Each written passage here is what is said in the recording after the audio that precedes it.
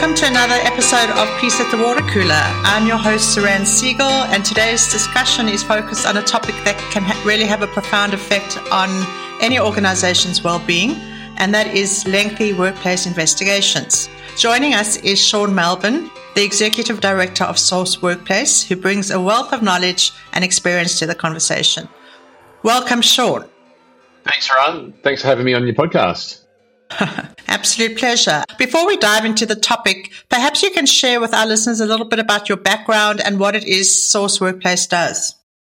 Yeah, so I've been an employment lawyer for a very long time, for over 20 years. Yeah. Mostly acting for employers in all areas of employment law. Okay. And I also the Executive Director of Source Workplace, and we provide a sort of broader way of workplace services to businesses. So we cover employment law, HR, employee relations, and safety as well. So a whole team of, okay. Yeah, we've got a big team. Okay, great. All right, so let's just dive right in. Sean, so for our listeners keen to understand the most prevalent causes for workplace investigations, can you shed some light on why or how they come about? Yeah, there's a few things. I guess probably like the higher end is the more serious ones, like when people engage in fraud or serious sort of misconduct like that. Yeah. Or sexual harassment is an area that's growing because people are more aware of it, and it's becoming, very clear now that that's unacceptable behaviour in the workplace. Yeah. And then I'd say there's also this growing area, which is the area that I sort of have a few issues with, is the sort of more of an area of workplace conflict where people get into a conflict, start making allegations against each other, and then investigators are brought in to try and get to the bottom of the facts in the situation. So they lodge a complaint or a dispute, grievance against someone, and you brought in to investigate. Exactly. Okay. And it could be sometimes they come in the form of bullying complaints, or sometimes they just make complaints about various things people have said to them. Yeah. But often they're now being funneled into workplace investigations, which often doesn't make the situation better. Yeah, no, absolutely.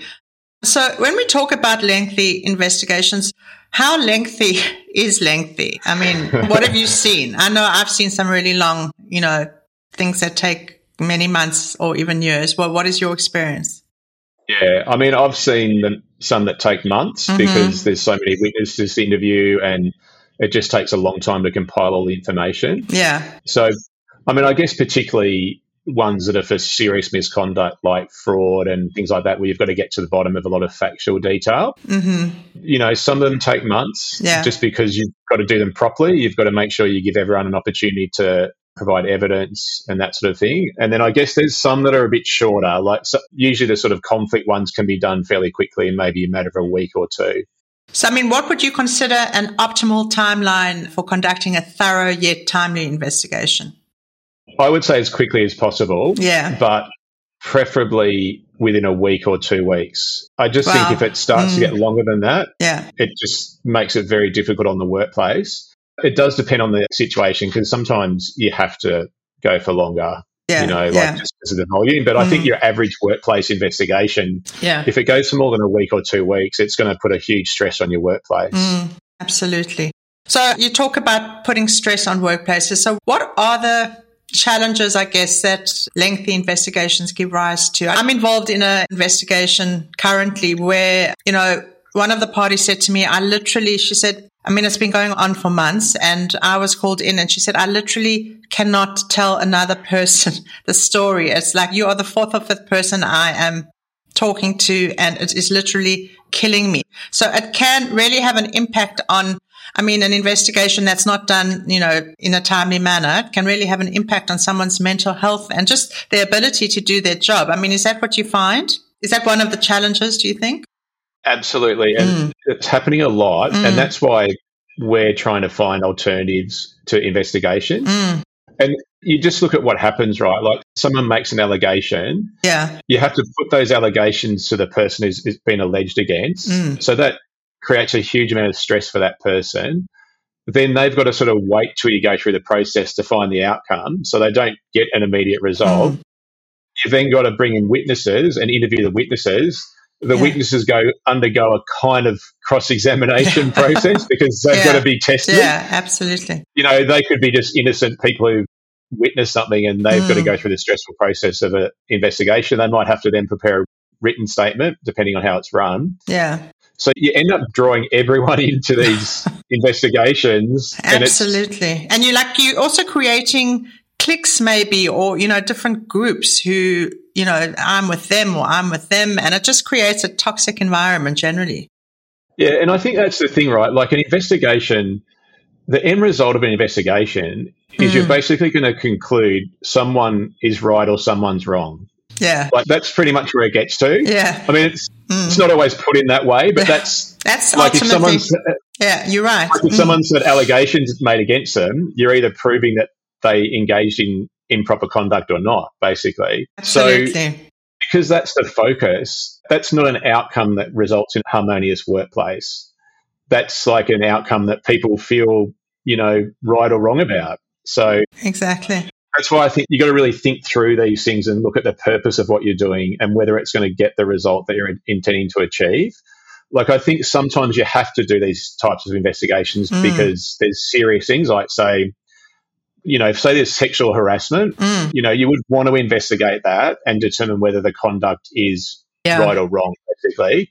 Yeah. But if you've got a situation where it's two or more people in conflict with each other, or it's a manager who's performance managing someone and they've been accused of bullying, getting to a right or wrong outcome is not going to resolve that situation. It's going to result in one person feeling aggrieved, one person feeling righteous, and probably not wanting to work together after that. I think you really hit the nail on the head. So, look, yes, and there are a lot of costs. I mean, that's what you're talking about, really, the consequences of a prolonged investigation. And while obviously there are financial costs, could you share with us some more concealed costs? I mean, I know that's one, that organizations might not immediately recognize. I mean, they think, okay, we're doing the right thing. There's a dispute between two people. Let's bring in an investigator and let's do an investigation. What else could go wrong, or what else could the impact be? Yeah, well, the financial costs are huge with investigation. Yeah. Because they take a huge amount of time. And so the investigator, there's a lot of fees involved.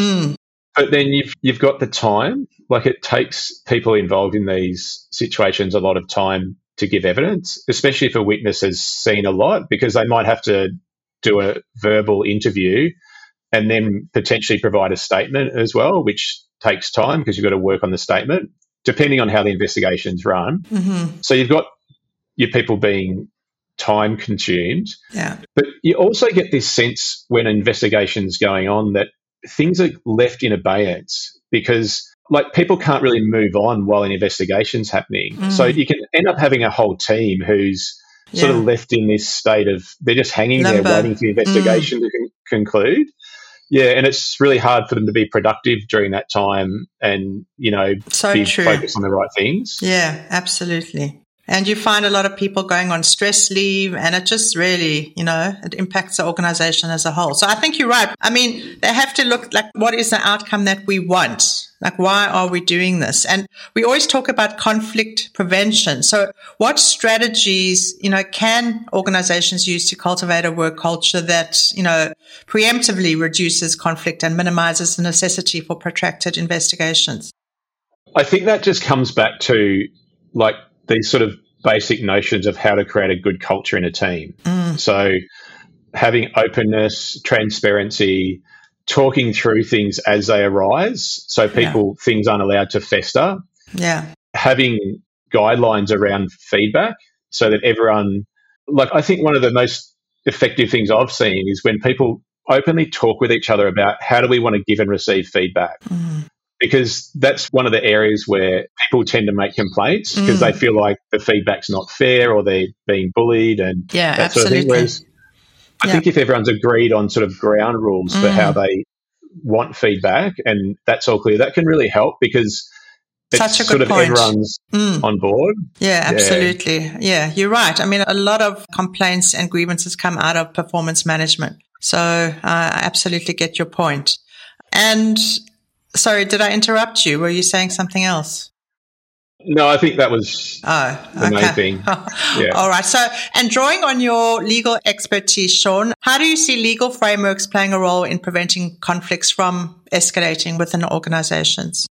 Well, I would actually say the thing is to try and avoid reaching for legal solutions when organizations can do that. The problem that I see is that there's like this reflex action where as soon as there's a complaint, there's this reflex to just, let's do an investigation. But I think in those situations, you've got to really look at the whole situation and look at various options you have to deal with it. One of them would be an investigation, but there's other options like, do we bring someone in who can facilitate a discussion or mediate the issues? You know, I think you've got to look at it holistically.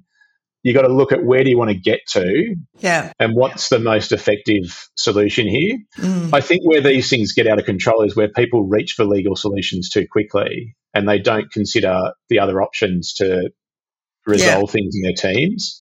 So true. So you're talking about like a well-designed conflict resolution framework, really, that not only averts investigations, but also positively influences an organization's overall culture. So you need to have that framework in place. Yeah, exactly. So, yeah. Okay. So what do organizations, like, so say someone's listening to this podcast and they say, you know what, we are actually really underprepared. Like we have nothing in place. We don't have a framework in place. We really have nothing. And that's why we've got so many issues with our staff or whatever. What would you recommend that they do? What do they do to get ready or to create a framework to prevent issues like this from happening? Yeah, I'd say two things. So, like the conflict resolution framework is a good thing to have in place for when conflicts occur. Yeah. And that's really to set out the different options that are available to resolve these things and when you would use them, when they're appropriate. But that's more of a reactive thing. But I think there's also a lot that can be done on the proactive side as well, which is just taking measures to create a good culture in your team. And that could be leadership training is a great place to start, I think, because a lot of people are in leadership positions who've never learnt how to lead or manage people. Yeah. They can set a tone of like good culture in the organisation. That's the best way to avoid conflict. Because, absolutely. You know, Okay, and just quickly to talk about the move towards remote work or, hybrid work. I mean, do you think that any adjustments need to be made, to conflict resolution strategies? What have you seen? Yeah. One thing that I observe all the time is because we often are in a situation where people are in a dispute and they're on the other side of a dispute, but then you get them in a room and they're there together. There's something about being together that helps people resolve the issues because I think people realise that they're dealing with a human being on the other side and they let their guard down a bit and, give compromise and that sort of thing. I think there's a similar thing at work in that way with our remote working now. I think when people don't spend as much time together, it's very easy for things to fester. Because, you could just have a Teams call. Yeah. Something gets said the wrong way. Someone takes offence to it. Absolutely. And you don't see the person again for a few days. And you can just be there like going, what the hell? And people get all sorts of ideas in their heads. Absolutely. Or just reading an email the wrong way. Like the tone may be off or, just things that you don't have that interpersonal communication. So things just go wrong. Exactly. So, emails is a big one, right? Because you can so easily a lot of offences. So I really think like creating, if you are a remote workforce, like we are, for instance, like creating an opportunity for people to come together is just so valuable because it just gets people beyond those things that build up in people's minds towards each other. Yeah, I just think that's really important to think about now that we're in this sort of hybrid world. So absolutely. And it doesn't seem like it's going to be changing anytime soon. would you agree with that? I think so. Like I just think you look at all the the companies that are trying to get people back into the office now. It's a battle. Yeah, absolutely. Yeah. I mean, people are comfortable now. And also, you've got to be able to trust your employees, I guess. I mean, there have been some cases in the news I've seen where organizations are monitoring their staff on their computers. I don't know exactly how it works, but there has to be some sort of trust, I guess, when working there was remotely. A case in the Fair Work Commission recently about employer monitoring keystrokes. Yes. And they figured out that someone wasn't working. She had another job somewhere else. Yeah, absolutely. I think the employee was really not working there, but I also just think imagine monitoring your people to that degree. I know. It's like Big Brother. Yeah, times. Okay, Sean, anything else you want to say or add to the conversation about investigations? Yeah, I'd just say, there are times where investigations are really needed, and I would definitely advise people to do investigations in certain situations. But I think we need to really move more towards a human-based approach and dealing with these issues on a human level, particularly when they're conflict-oriented. Yeah. And a company will save themselves a huge amount of money, angst, time, if they can take those sorts of approaches more and more. Yeah. And they'll have a much happier workforce for it. Absolutely. So we're really talking about being proactive with conflict resolution and cultivating a culture of open communication. I mean, really, essentially. Exactly, yeah. And if you need help to do that, get help. Yeah. There's a lot of really good workplace mediators or culture experts who can come in and help with these sorts of things. Like, imagine having two people in a dispute and you can have a facilitator come in and mediate between them and have them come out feeling really good towards each other. That's the sort of thing that happens. It can happen in a day versus spending weeks doing an investigation and ending up with them both hating each other. So. Absolutely. But the key is to nip it in the bud early. That is, I find, the key. Don't let it go and don't think it's going to just miraculously resolve. Just deal with it early. Yeah, exactly. Anyway, so thank you. It's been great discussing this topic. Sean, thank you so much for being my guest. We've gained some valuable insights into what you should do to avoid lengthy investigations. And thank you for your time. Thanks, Ron. Thanks for having me on. I've enjoyed it. It's been great to talk about it. So, thank you. Bye, everyone. Thanks.